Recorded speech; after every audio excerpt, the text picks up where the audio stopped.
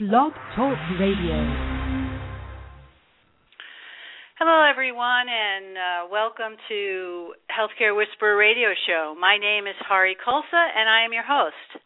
I'm a nurse practitioner and president and owner of Healthcare Whisperer, a healthcare navigation and patient advocacy company. You can follow me on Twitter at HARIK108 and on Facebook at Healthcare Whisperer.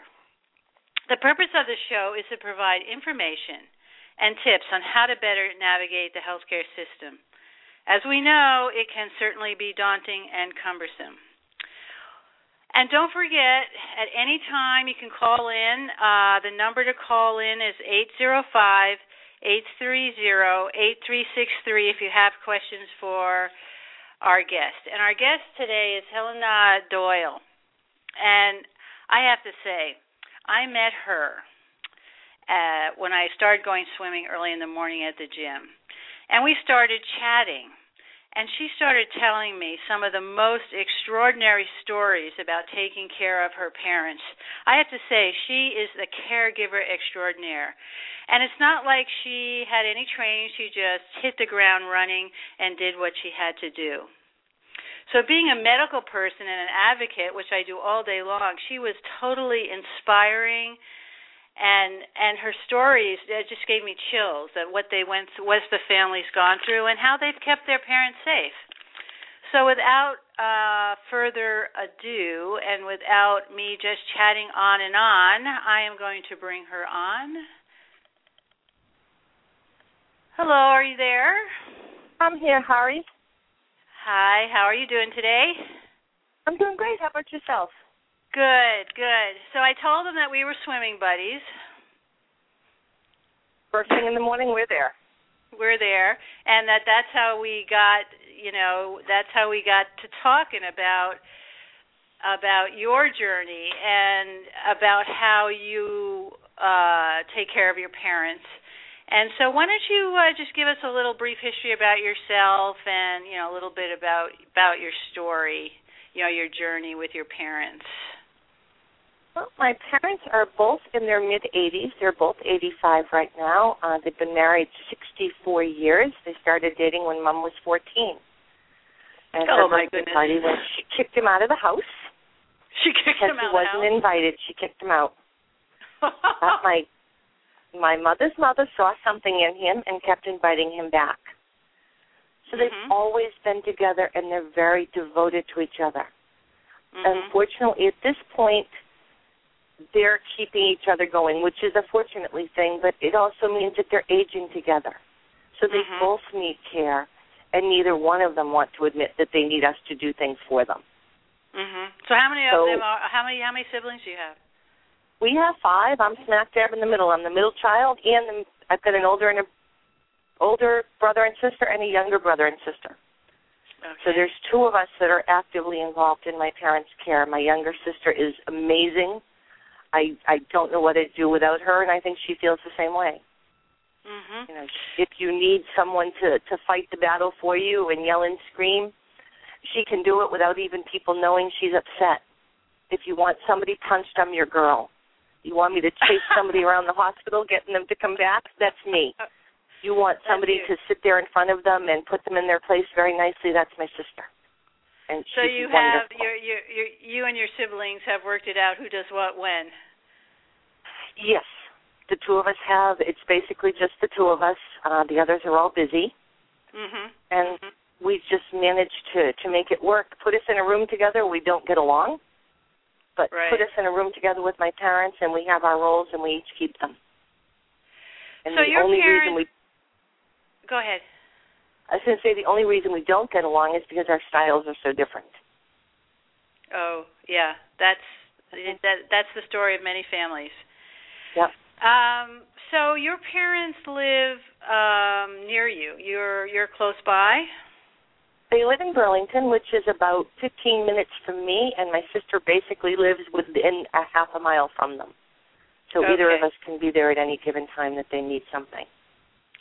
Okay, so it's your mother who, both your parents are not well, is that correct? Or is it mostly Correct. your mother? That you both, okay. Mom has inoperable brain tumor and thyroid cancer. Uh-huh.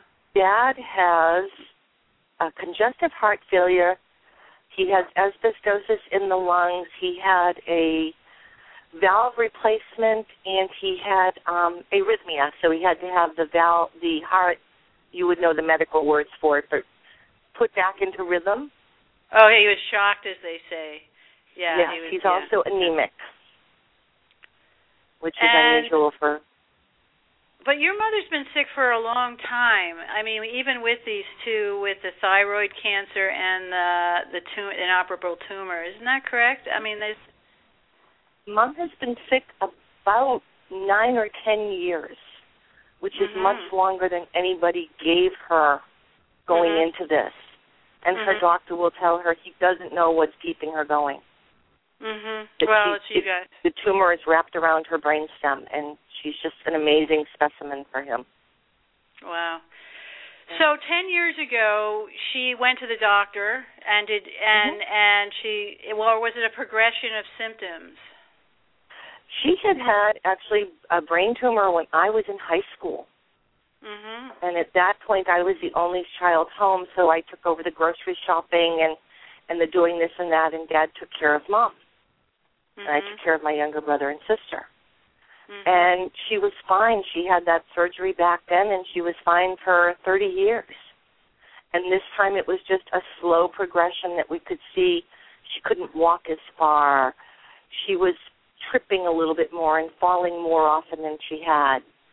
She wasn't able to do things mentally that she had been able to do even a month before. So she went into the doctor, and he said, uh-oh, it's back again. That was like 30 years later? Or 40? Yeah. She was fine for all that time. Wow. So the symptoms slowly progressed, and did you at that time know where you were headed? I mean, what did you guys have a family meeting and sit down and say, okay, Mom's really sick, this is what has to happen? Or, I mean, what did you guys do? What happened at that point? With it. Because that was 10 years ago. My dad was in his middle 70s, so he was a very strong, vital person. And he was doing 90% of the caretaking until probably about 2 or 3 years ago. He was very pale, and I brought him into the doctor's. And his doctor is wonderful and knows that it's okay to talk to me. And I snuck an appointment in past him, and I said, oh, Daddy, you have to go to the doctor's today. And we went in, and they admitted him. Because his hematocrits were less than half of what they should have been. Wow. So you would probably know what that means, but we were scared. Yeah, no. Did they have to give him a transfusion? They gave him 3 or 4 transfusions over the course of a week. He was in the hospital. And nobody could find out why he was losing blood. But at that time, it was like, oh, my, we have to take care of Mom. So she was home at that time. They're still living at home. So I moved in with Mom. She wanted me, which meant I was sleeping in the bed with her, and she is in a wheelchair now, or she has been for a few years.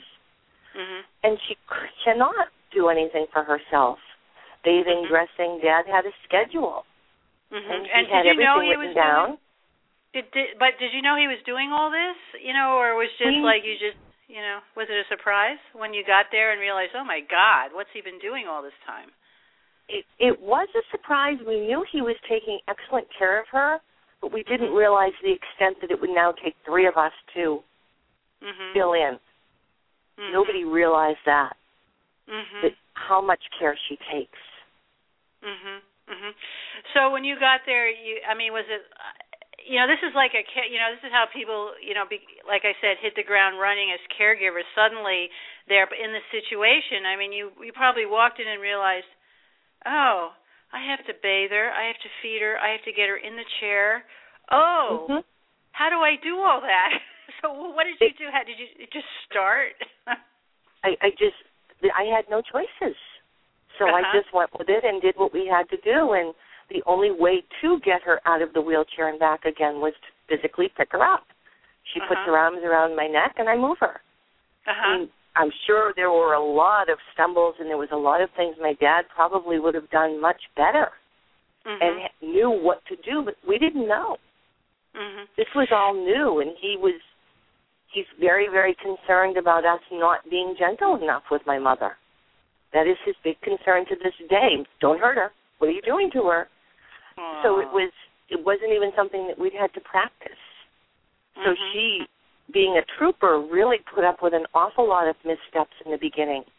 I didn't know how to brush her teeth. Wow. I didn't know that when she wears the Depends undergarments that the stripe goes in the back. So for 3 days she was riding around in a wheelchair with backward underwear. I didn't know. So did she tell you, or did you figure it out finally? We figured it out finally when Dad was well enough to come home, because she didn't tell us. She didn't want to hurt our feelings. Oh, so that's such a mother. She just went with it. She was an amazingly good sport. And she still is. She's a great sport. That's like really such a caregiver story, or a new caregiver. It's like, you're looking at this Depends. You must have just looked at it and thought, okay, it goes this way. It's so basic, but yet it's just those little details that are so mind-boggling, and I can't even imagine what that must have been like. That's just one little thing. There must have been just like brushing the teeth. I never would have even thought of that. Brushing somebody else's teeth. So what was it that was wrong that you were doing? Was it just too hard? Was it like you just couldn't figure out how to do it for her? Well, she has dentures. I didn't realize that she takes them out at night. She never told us that as her children. That had nothing, she didn't share that information. So she always takes them out at night and hands them to Dad, except for when we were there. She wore them all night. Oh, I didn't gosh. know. So in the morning, I'm laughing because it's just, who knows? In the morning, he would give them to her. She would slide them back in when he wasn't looking, because she's a woman. And then they would brush her teeth. She would do it, and she would rinse with salt water. I didn't know about salt water for dentures. Nobody ever told me. So I'm just letting her brush her teeth, and away we go. She rinses out with water, and everybody's happy. But she wasn't. So the first week was a real struggle trying to figure out what Mom needs and how to take care of her. In her car, we have a turning chair, which you've probably heard of, but a lot of people haven't. And it's an electronic chair. It slides out to the side of the car and rides up and down so we can get in and out of the car. Okay, so now you have to remember how far down you can put it, because Mom's only 4'10". Oh. So you have to get this chair so that my knees are on the ground so that I can get her on the chair. So I'm lifting her and then bending and kneeling and spinning and putting her in the chair because I didn't know. So there was a whole lot of pieces that Dad had never shared with us. And you never thought to ask. You just go there. Everything looked fine. She was clean. She had her, she had her teeth, and she was eating, and all was good. Exactly. So now all of a sudden we find out that, wait a minute, how is he doing this? He's 75 years old. How is he? And he learned how to cook. So he's cooking for her and ironing her clothes and picking out her outfits. Think about your 75-year-old father all of a sudden becoming a lady's maid. Oh, my goodness. And a good one, too, right? Very good, but he was uncomplaining, but he would put on the same 7 outfits. Week after week, he'd wash them and put them back on again. So I switched around some outfits and did some little things, and he's like, where'd you get that? And Mom had been sick for so long that she didn't realize the clothes that she had. She wasn't sure where all these clothes I was putting on her were coming from. She didn't remember. Wow. So at that time, when I keep coming back to this, one of the questions I have for you was just that, when you first walked in, what did you think? I know you said, that's my mother, I'm going to take care of her, but did you have that moment where you thought, I can't do this? Or what do I do here? How? I mean, did you sort of stop dead in your tracks? I still have those moments. I don't know about anybody else, but I still do like, oh my God, I've got to do this. You know, imagine taking your mother to the ladies' room. In a wheelchair. She can't wipe her bottom in a wheelchair. She can't do anything for herself. I've taken her for mammograms. Imagine seeing your mother without a shirt on. And, you know, you're sitting there and she's in the mammogram room, and now she has to get into the position. She has to stand up. Well, she can't stand up.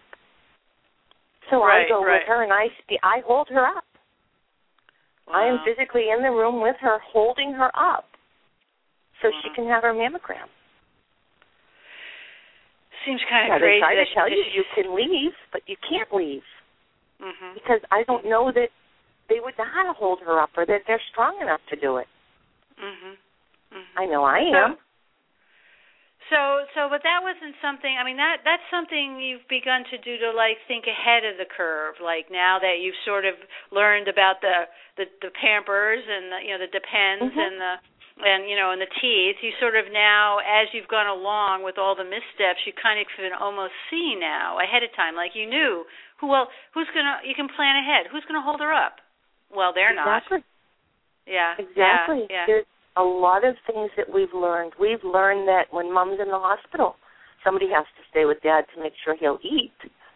But she also does not have the wherewithal to push the call button for nurse. She has the physical ability to do it, but she doesn't have the mindset to know when she has to do it. So she can't be left. We sleep over.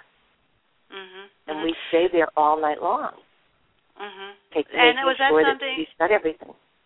So I mean, I know we've talked about the hospital, and I think that's like a really. I mean, you go to the hospital a lot, right? I mean, it seems. Mom's had pneumonia 5 or 6 times this year. And each time she's been hospitalized. A lot. Yeah. And so, I mean, when you go to the hospital, what is like one of the first things you do? I know you go to the same hospital every time, right? You go to a local Leahy hospital. That's what you told me.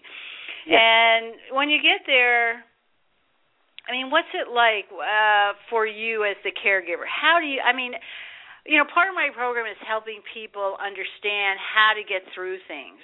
I mean, I know you're a bulldog, but I'm sure you had to learn how to be that bulldog when you went to the hospital. So what is it like? Walk us through what it's like when you know you have to take. Do you go by ambulance? Do you call the ambulance when your mother's sick? When Mom was in a coma, we did call an ambulance because I couldn't figure out how to get her out to my car by myself. And I wanted to make sure she was dressed. But normally we drive her. You drive her. See, I always tell people, call the ambulance because then you don't have to go through triage. You don't have to sit in the waiting room, just in case. Because I've been with elderly clients who we have just gone in together, and, they've made them sit out there for an hour, hour and a half, and I'm appalled. That's where being very vocal comes in handy. There was one night where we waited. She was in the emergency room for most of the day. We got her into a room, and then we proceeded to wait about 3 more hours for a doctor to come admit her to the room. Every 20 minutes, I called her primary care physician's office. This was really? at 10, 11, 12 o'clock at night. Every 20 minutes to let them know that we were still waiting for someone to come take care of her so she could have medication. At one point, the hospital operator told me they were not allowed to put through my calls any longer. And I said, that's fine. I need to know who told you that. So I have a paper trail in case anything happens to my mother. I want this all documented that I called and tried to get her care. And we had a doctor within a half hour from that. They got me somebody right away. Did you find out who had stopped it, who had called it? Yes, it was the doctor that was on call. They didn't want to be bothered with me any longer. I was being a nuisance. And that's okay. I'm okay with that. But I got my mother what she needed. So, and that's the name of the game. So the name of the game is, and I tell people this also, is you have to be vigilant. I mean, you have to, just because they put you in a room doesn't mean anything happens. That's right. I was at Mass General Hospital. I had to take a client. She went by ambulance, and me and the son met her there. And MGH, now that they're the number one hospital in the country, according, they have a pretty unique system where everybody who comes in, we came in through ambulance. She, goes to this pre-screening room, and I didn't know their system. So we go into this pre-screening room, which is, I thought, this is the ER room. Is this where we're going to be? This is great. I mean, it was a wonderful room. It was private. It was really nice. But we're in there, and we must have been there for a half hour, and nobody came in. And I was like, okay, I don't know the system. A lot of hospitals, I know the system, and I know where to go. So I went out to the hall, and there was nobody walking by. It was quiet. That was the other thing. ER, it was quiet. So I went out in the hall, and I saw someone walking by who had a badge. And I said, excuse me, but I don't know the system here. Can you tell me? We've been in here for an awfully long time. I have a very sick client here, and I just want to know how this works. And within 5 minutes, we had a doctor. But then I come to find, then we went to the other part of the ER, and I turned to the son, and I said, we have just entered ER hell. Because we went from, this view. But, yeah, you have to be, I just had that experience again where you have to be consistent. You have to be vigilant. You can't think they're going to come in and say, we're going to, and when they say those someone will be with you shortly. Write it down. Write it down. And what time they said it. So that's what you do when you write it down. Write it down. I find I also get much better results, and sometimes I will just stand outside the room looking angry until somebody walks by. But if nobody does, go to the nurse's desk. Those nurses know exactly what's going on. And if they're your ally, and they are, they want to help their patients. Go to the nurse's desk. I never ring a call bell. I walk out and say, yeah, I need this for my mother. Can somebody help me? You're much more likely to get than if you're just sitting inside the room waiting.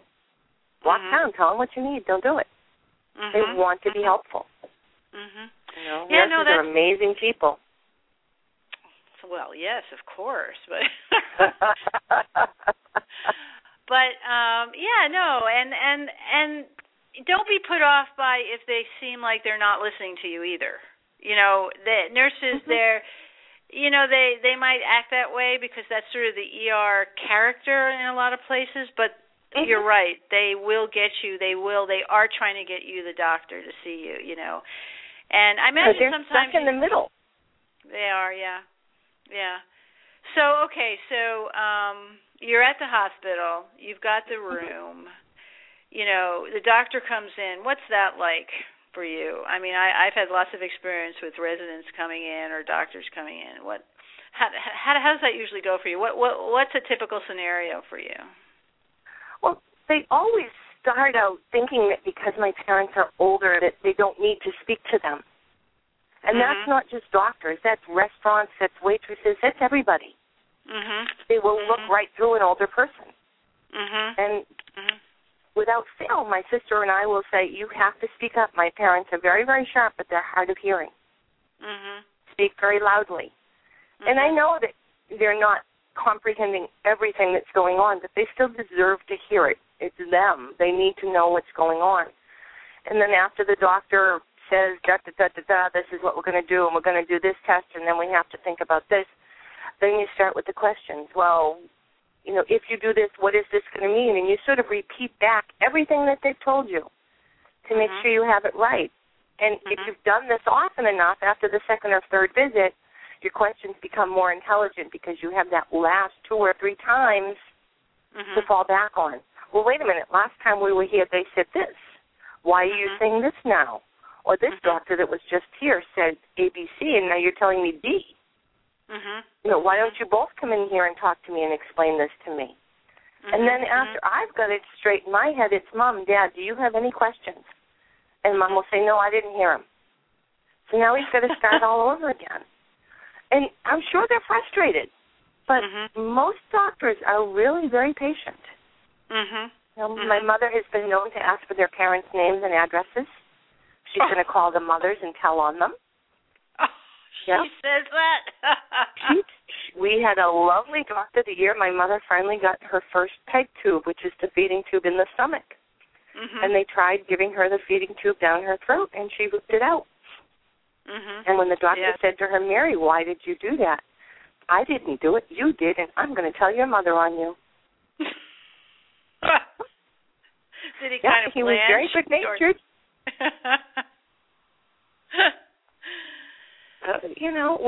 We're good at this, but everything that they tell us in the hospital walls, they have the whiteboards in the patient's rooms, we write it down. We're going to run this test, and then we're going to find out about this, and then we're going to do this, and it's all written down. So you write it on the board. They do these things. I write it right there. You write it right there. Has anyone ever said, why are you writing that there? Always. And that's to make sure it gets done. And what do they say when you say that? Oh, no, we'll take care of everything. Don't worry. It's all under control. So, yeah, absolutely. I've got it under control. If they change shifts in the middle, something gets lost in translation. You know, a nurse gets tied up and somebody else comes in. You don't know that they all know what's going on. There's a good chance they don't. Exactly. I had my best friend, and I'm sure you know who she is. Her husband was in the hospital this week. One doctor told them they were going home, and 4 other doctors come in and said they were going to run more tests. Now what do you do? So they don't all know what's going on.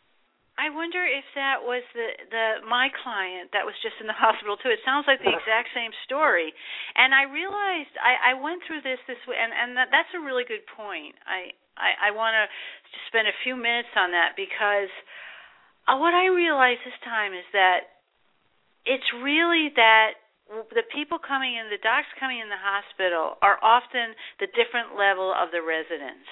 And each level of residents, their learning curve is different, and they're all trying to I got this feeling they're all trying to impress the next person up, not in a bad way, but just and just show. So we got the exact same thing. They sent the case manager in to discharge my client. My son was getting in the car, had gone down and got medication, and just as they were beginning to pack up, one of the residents came running and said, "Oh no, this specialty needs to come in, blah blah blah."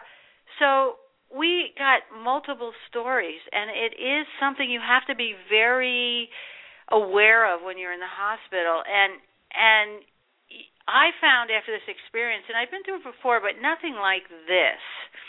You have to ask for the attending. The attending is the person who's actually the real doctor. They're all doctors. I don't mean to put anybody down or say something negative, but the residents are doctors in training still. The attending is the doctor. He's finished his residency. He's practicing. He's the mucky muck, so to speak. Absolutely. And I think that you really.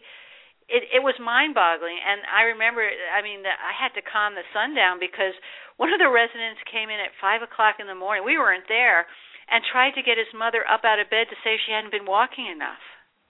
And the nurse, can you imagine that? And the nurse, I called the nurse at about 6:30 to check in, and she said, "I can't believe the resident did this. I told him to go away." And it's like, where did that come from?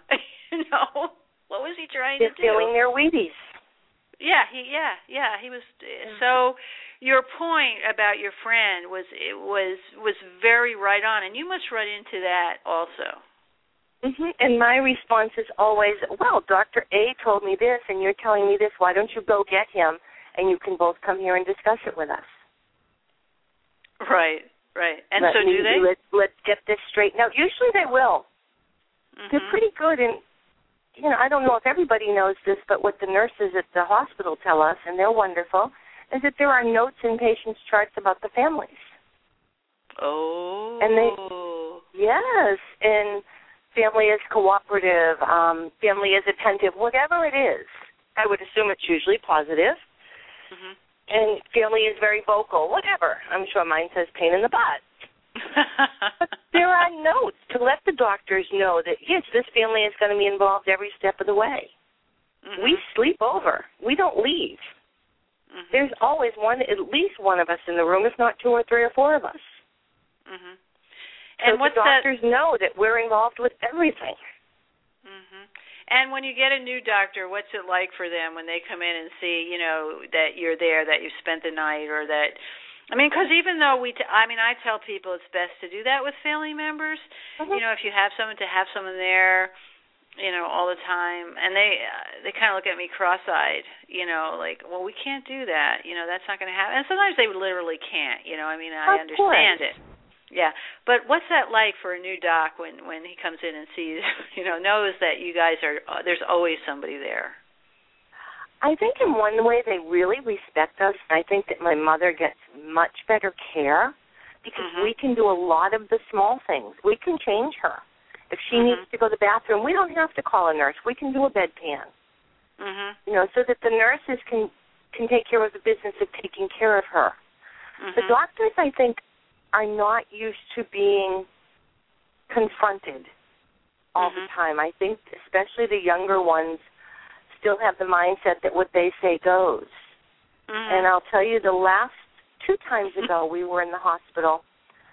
I went to work in the morning. My sister stayed over. Mm-hmm. And I got there, and we still hadn't seen the nurse. This is like 11 o'clock in the morning. I'm sorry, we hadn't seen the doctor. Mm-hmm. So I went looking for him. Mm-hmm. And I said to the nurse, who we know on a first-name basis, hey, tell doctor, we're here. My mom's still waiting to be seen. And at 2 o'clock, when I went out looking for him an hour later, he was still on the floor. And I said, okay, make sure he comes to see us. And I waved to him and said, don't forget.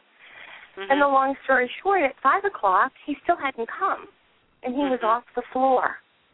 Oh. So I was a little bit perturbed, and my sister is, again, much calmer than I am. When he finally showed up at 6:45, we fired him. And told him we did not want him to see my parents, to see my mother. That he was probably overtired, overworked, and I didn't think that he was capable of making that decision.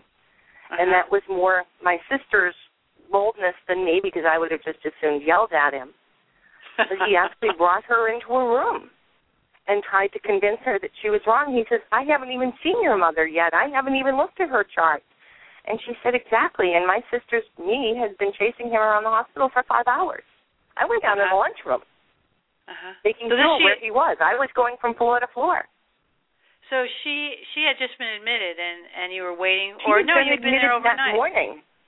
Okay. He had been admitted that morning, and this is another time we were waiting for doctor to come. And we were waiting and waiting and waiting for him to come. And I chased him all over the hospital. And he was just overworked and couldn't do it. So we let the nurse know that we were very unhappy, and we called the hospital ombudsman, because they all have them. Mm-hmm. And we got another doctor within 25 minutes. So let's the ombudsman. So tell people what the ombudsman is. I would think that all hospitals have them, and if you're unhappy with the care, not because they didn't bring your dinner on time or not because the cleaning person, but if you're unhappy with the level of care, mm-hmm. there is somebody that you can call within the hospital that's outside of the medical chain of command. Mm-hmm. I think that will come and work this through with you. Mm-hmm. Mm-hmm. So it's not patient relations. This is what people ask me, is it a patient relation? No, it's really a different function. Ombudsman generally an ombudsman is a state. It's a state. I think that in order to use that term, I know in the nursing homes they're all state. They're some of them are volunteers. They work for the regional people. So mm-hmm. the hospitals, I think it's the same, but they're essentially independent from the hospital. Right. Right? Yeah. So if you could, they can cut through all of it. Right. And it's mostly for elderly people. Ombudsman, that's where we see the most use of ombudsmans. So, but it's a lot of people don't understand that it's a really important person who can really move mountains because they are independent from the hospital, and that's why I think their state. I have to verify that for the hospitals, but I know that when I work with ombudsmen in the nursing homes, when the regional ombudsman walks in, I tell you, the administrators literally come out of their offices and start groveling. So I've very seen, important people. Yeah. So you called the ombudsman, and the ombudsman came and talked to you, and that was it? Next thing you knew, you had a new doctor. We had a doctor. We explained the situation, that we had been waiting, that our mother was still without care, and we got a doctor. Wow. And I don't think you can just call them because you're unhappy. I mean, there really has to be a care issue. Right. Well, if it's something like, well, my dinner isn't coming on time, then they're just going to say, well, I'm sorry to hear that, but there's really nothing. Exactly. I'll talk. Okay, thanks. They're going to sort of talk you off, talk you down, but not do a whole lot. But something like that, where it really is a matter of safety and care, they're going to be on your side. They're going to fight the battle for you. And they do a wonderful job. Yeah. Having the nurse on our side, saying to the nurse, hey, I know this isn't your fault. You've done everything you can do for us. We just don't want this doctor. And they understand that. They want to take care of you. They want what's best for their patients because they're the front lines. Right. They understand that. They spend a lot of time, nurses, trying to track down doctors when they see things are going askew with patients, or things are, patients are starting to have trouble. They can sense it ahead of, they can see it. And a lot of times they work, I've said, have you paged, I'd be with clients, can you page the doctor? And then they'll come in and out. Well, I paged him. I said, page him again. We keep paging, and they're as frustrated. They'll come and say, I'm so sorry. I don't know what to do. So I said, let me take care of it. Well, and that's any of those situations we try to take that, or as my family at least, we try to take that right out of their hands. You know what? The doctor's ignoring you. I'll find him. I'll track him down. Don't worry about a thing, because you don't want them in the middle. It's not fair. It's not fair position for them to be in at all. So one thing that really impressed me about your staying in the hospital is that Lady, which is near you in Burlington, has a special room for families, right? A floor with special rooms. Is that how it is? They do. It's the 6th southeast floor, or wing of floor, and it has a very large room with a couch that you could actually lay down on, but it opens up into some sort of a futon bed, and there's a full bathroom, and there's a microwave and a refrigerator and a sink. And then there's no microwave. That's down the hall in the patient lounge area. Where you can go in and get ice water if you want it, or make yourself a cup of coffee.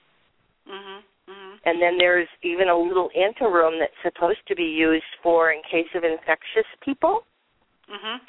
But I've actually used that to set up my computer, and I can work right there while I'm with my mother. Wow. Sit right there. It's peaceful and quiet, and I can stick my head out whenever she needs me, or leave the door open. So I have a little desk area, and I can hear what's going on with her. Because I don't leave her. We can't leave her. So that's a really interesting... Need someone. Yeah, that's a great concept that you don't leave her. And we have talked about that before. And when you say you don't leave her, this is, a lot of families may say that, but yours even goes further, which I really was inspired by when you told me about how when she goes for x-rays, you won't even leave her at that time, like even when she goes in. So what's that like? People right there. So you actually go in with her, even you'll put one of those lead aprons on, the lead aprons, yeah. I've worn them many times. I so don't what was that know like? these people. The first that's a good point. I'm sorry. I interrupted. You made that statement. Okay. I don't know these people. I love that statement. Yeah, you wouldn't leave your child. Right. Well, people do. I mean, they send them in for these tests. I mean, No, they don't realize I've held my mother's hand through X-rays, mammograms, MRIs. I've sat there and held my mother's hand or rubbed her foot so she knows I'm there. When she was in her coma and they brought the X-ray machine in and they wanted me to leave the room because they brought the traveling X-ray machine, I stayed right there, and the one thing they noticed was when she heard my voice. You could see that her vital signs were getting a little bit stronger for that moment. I talked to her for 2 days. I sang songs, I told her jokes, all sorts of stupid things. But I don't know them. When the emergency room nurse tells you take the jewelry off before you go home, you got to wonder. Because no, I don't think the nurses or the doctors would steal my mother's rings or be mean to her. But stranger things have happened in the world. You know, how many nursing homes have you heard where the patients are being abused by one bad person? It happens. Yeah. So the very first time that you said to that X-ray technician, "Nope, not leaving," what was that like? I mean, I'm sure they just say, "Okay, that's fine." You know, I mean, did they go get their super? They fall back on the authority tag. Oh, but it's the rules. You have to. I don't. I'm more than willing to sign any piece of paper you want saying that I'm staying in my room against your request. Do you this have is my to sign mother. a piece of paper? Do you have to sign a piece of paper? They never have asked me to, but I've always offered. Because, again, it's not the poor X-ray technician's fault. They didn't do anything wrong. I don't want to put them in a bad spot. So do they I've go always get offered, their I'll sign anything. Do they go get their supervisor or anything? Usually. And what does the supervisor say to you? You can't stay here. And I said, of course I can. My mother's right there. I can stay right here. I'll stand over here in this corner behind you, and I won't interfere. But I need to make sure that my mother's okay. And most of the time, that's enough. They'll understand that. That she's the most important person in my world. So they will understand that, yes, I need at least, to be there. I don't know if she knows if I'm there sometimes. I need to be there to make sure she's safe. I've climbed in emergency room stretchers with her. Oh, wow. I've had her fall asleep on my arm for hours, and I'm not going to move my arm, so I just sit there. I'm not leaving. Wow. And my goal is not to get in their way. It's to take care of my mother. So you feel like you're part of the medical team when you go to the hospital. I mean, that's sort of what you try to get them to understand, that they can come in as much as they want and do what they want to do, but they're going to do it with you there. You're going to participate when you need to, when you feel you need to, right? Yeah. I will change your sheets with them if they need help. I will lift her up and do whatever has to be done. But I'm going to be there. I need to make sure. And part of the reason that started this whole journey for us was the first time she got sick, Hari, she was in the hospital.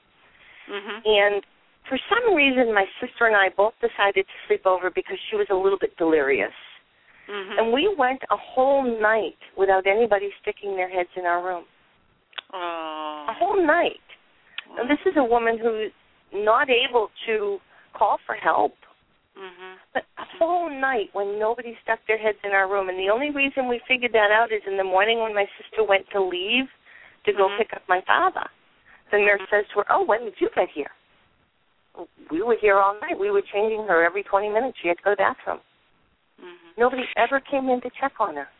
Right, and it's not, I mean, they can't say we didn't come in because you were there. I mean, they have to come in. They have to come in and check on you. I mean, it doesn't matter how many family members are in the room. I mean, that's their job. And their explanation was that they were overworked.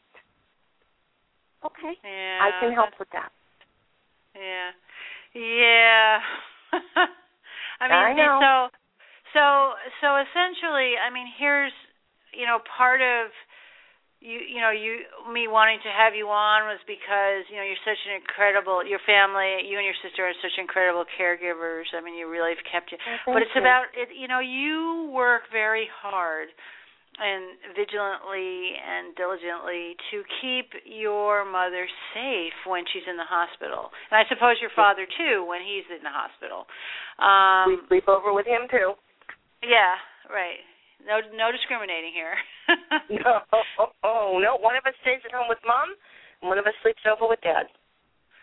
Right. So, I mean, this is another way that you keep, that people can keep their loved ones safe, because it's not that you're going to dictate the care. You're not the doctor. You're not the nurse. But you know when things aren't safe, or when things aren't clean. You know that, and that's what you're doing by staying there with your mother. You're trying to decrease the potential for any adverse events, or what's the word? Avoidable emergencies. Well, avoidable events. Avoidable things that happen in the hospital. And I think and that's really what it's such a journey with a loved one in the hospital, trying to keep them safe. And we, like, I was just today, I went to a procedure with my client. I went back to the room with her, and she wanted to get in bed, and I had to leave. And I had called the nurse to come in, and they didn't come. So I called again. I mean, I could have probably done it myself, but she really takes two people, and certain kind of. And I was just thinking, man. And she had this gauze in her mouth and couldn't talk, so she couldn't, like. At MGH, they have this, where they talk to you, and she would go. Blah, blah, blah, blah, blah. I was like, wow. If I wasn't here, she, exactly. I got really, and I was thinking, oh God, I had to leave, but. I kind of scolded. I didn't scold him anyway, but I was like, we waited a long time. She just had a procedure. Just because they brought her in a wheelchair doesn't mean, you can't, get her in bed. So this is a big deal. I mean, it's really, it's something for families to look at, if possible, to have a loved one there all the time. And it isn't possible for everybody. I'm really right. flexible. I have a great boss. That when I have to take time off from my mother, I can work from wherever I am. We're very, very lucky. And we have two of us. If there was just one of us, I don't know how people do it. I just don't. But I've seen so many people, even in the emergency room, all by themselves, and they're scared. Yes. You know, our parents are getting older, and we're getting older. And, the world is scary. So you usually don't have because you have this family room, you usually don't have a roommate in the room with you? All of Leahy's rooms are private. Oh, really? Oh, nice. We've never had a roommate. I can imagine if you had a roommate and they didn't have anyone that you guys would go in there and help. Yeah, we'd be all over it. Wait a minute. You know how bossy I am. Really? Yeah, but you would be all over. You're only bossy because you want to know everybody and everything they're doing and how they are, and it's a fun bossy. I want to make sure that everything is going smooth. And if I don't have people at the hospital don't have to like me, and I'm sure a lot of them don't. But my mother gets really good care. That's my concern. So when she's in the hospital, do you still put things up on the board that are supposed to get done? Absolutely. Also, oh wow, I love that. I mean, I love that idea. I think I'm going to have to blog about that, because I think that's it's very visual, and it's visual for the nurses too. Because a lot of times, even though they have it on their computers and stuff, they're like, oh yeah, right, I got to check on that. Right, it happens, but it also gives me. Okay, at 1 o'clock, Nurse Judy said she was coming back at 2 o'clock to do the nebulizer. Well, Nurse Judy doesn't come back at 2 o'clock, so I can go down to this nurse's desk. Hey, wait a minute, somebody's supposed to do a nebulizer for my mother. I don't care who does it. I'll do it myself. Just help me get it set up. Tell me what I have to do, and I'll do it. Do they let you? It's better for me. Absolutely. Wow. Absolutely. I can do nebulizer treatments. I'm the biggest hospital scrounge you'll ever meet in your life. I know where they keep the linens, the towels, the beddings, the johnnies, not the medicines, but, the blood pressure machine is down there, and this machine, I'm a scrounge. I get everything they need. Yeah, I know we have our own the same way. oximeter for her finger. Oh, you do? Yeah. Mm-hmm. Yeah. So do you bring it? Absolutely. I've even been known to take the oximeter machine with the blood pressure cuff out of the hallway and bring that into my mother's room. And they just... I think they're happy that it relieves them in a certain extent. As long as you communicate what you're doing, right? Yeah, and, yes, I want care for my mother, but it's not as if I'm expecting them to sit and hold her hand. I can do that so they can get on to the business of doing their jobs. I'm not asking them to wipe up the spill or, change the bedpan or whatever. I can do that. I'm asking them to care for her. And they do. They're really good. So are you your mother's health care proxy? My sister is. Your sister is. Was that something you did? She's the one that's stronger. Right. So it is, and it's invoked. So yes. your sister makes the decisions, the healthcare. Yep. It's filed at the hospital. Okay. And did you guys do that? Did you know to do that when your mother first got sick? Did she have something in place, or her primary care physician actually asked us about it probably about 5 or 6 years ago. And they decided that my sister was the best one situated because she is stronger than I am. I'm a mama's girl. So doing anything that might ultimately affect my mother adversely would break my heart. Where my sister will do what's best even if it hurts her. And you're not second, like you don't have two, you just have one proxy? I think my father is primary and then my sister. Oh, okay. All right. And I think my sister is primary for my father with no one else. Yeah, because your mother can't really at this point, right? Yeah. No, she can't comprehend. So is your mother is, it's been 10 years out, you said, since she first got this. So how's she doing now? She slowly, is, things slowing down a bit, or? Well, she was able to eat up until about a year ago, and then the motility in her esophagus has decreased, and now she has a feeding tube.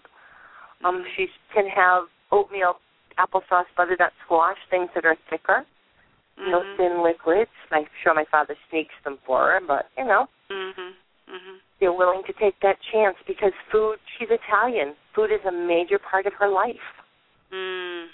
Italians are always sitting down to have something to eat with people. Right, so to take that away from her altogether would just break her heart. Oh. So you guys keep it up. We flush the feeding tube a couple of times a day.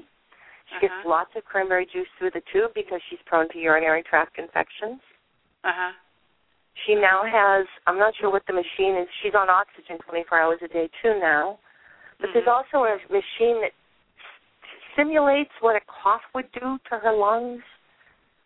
I'm not sure what it's called, but it's a fairly new machine that her pulmonologist recommended. And that really seems to be making her stronger. Her voice is strong all of a sudden.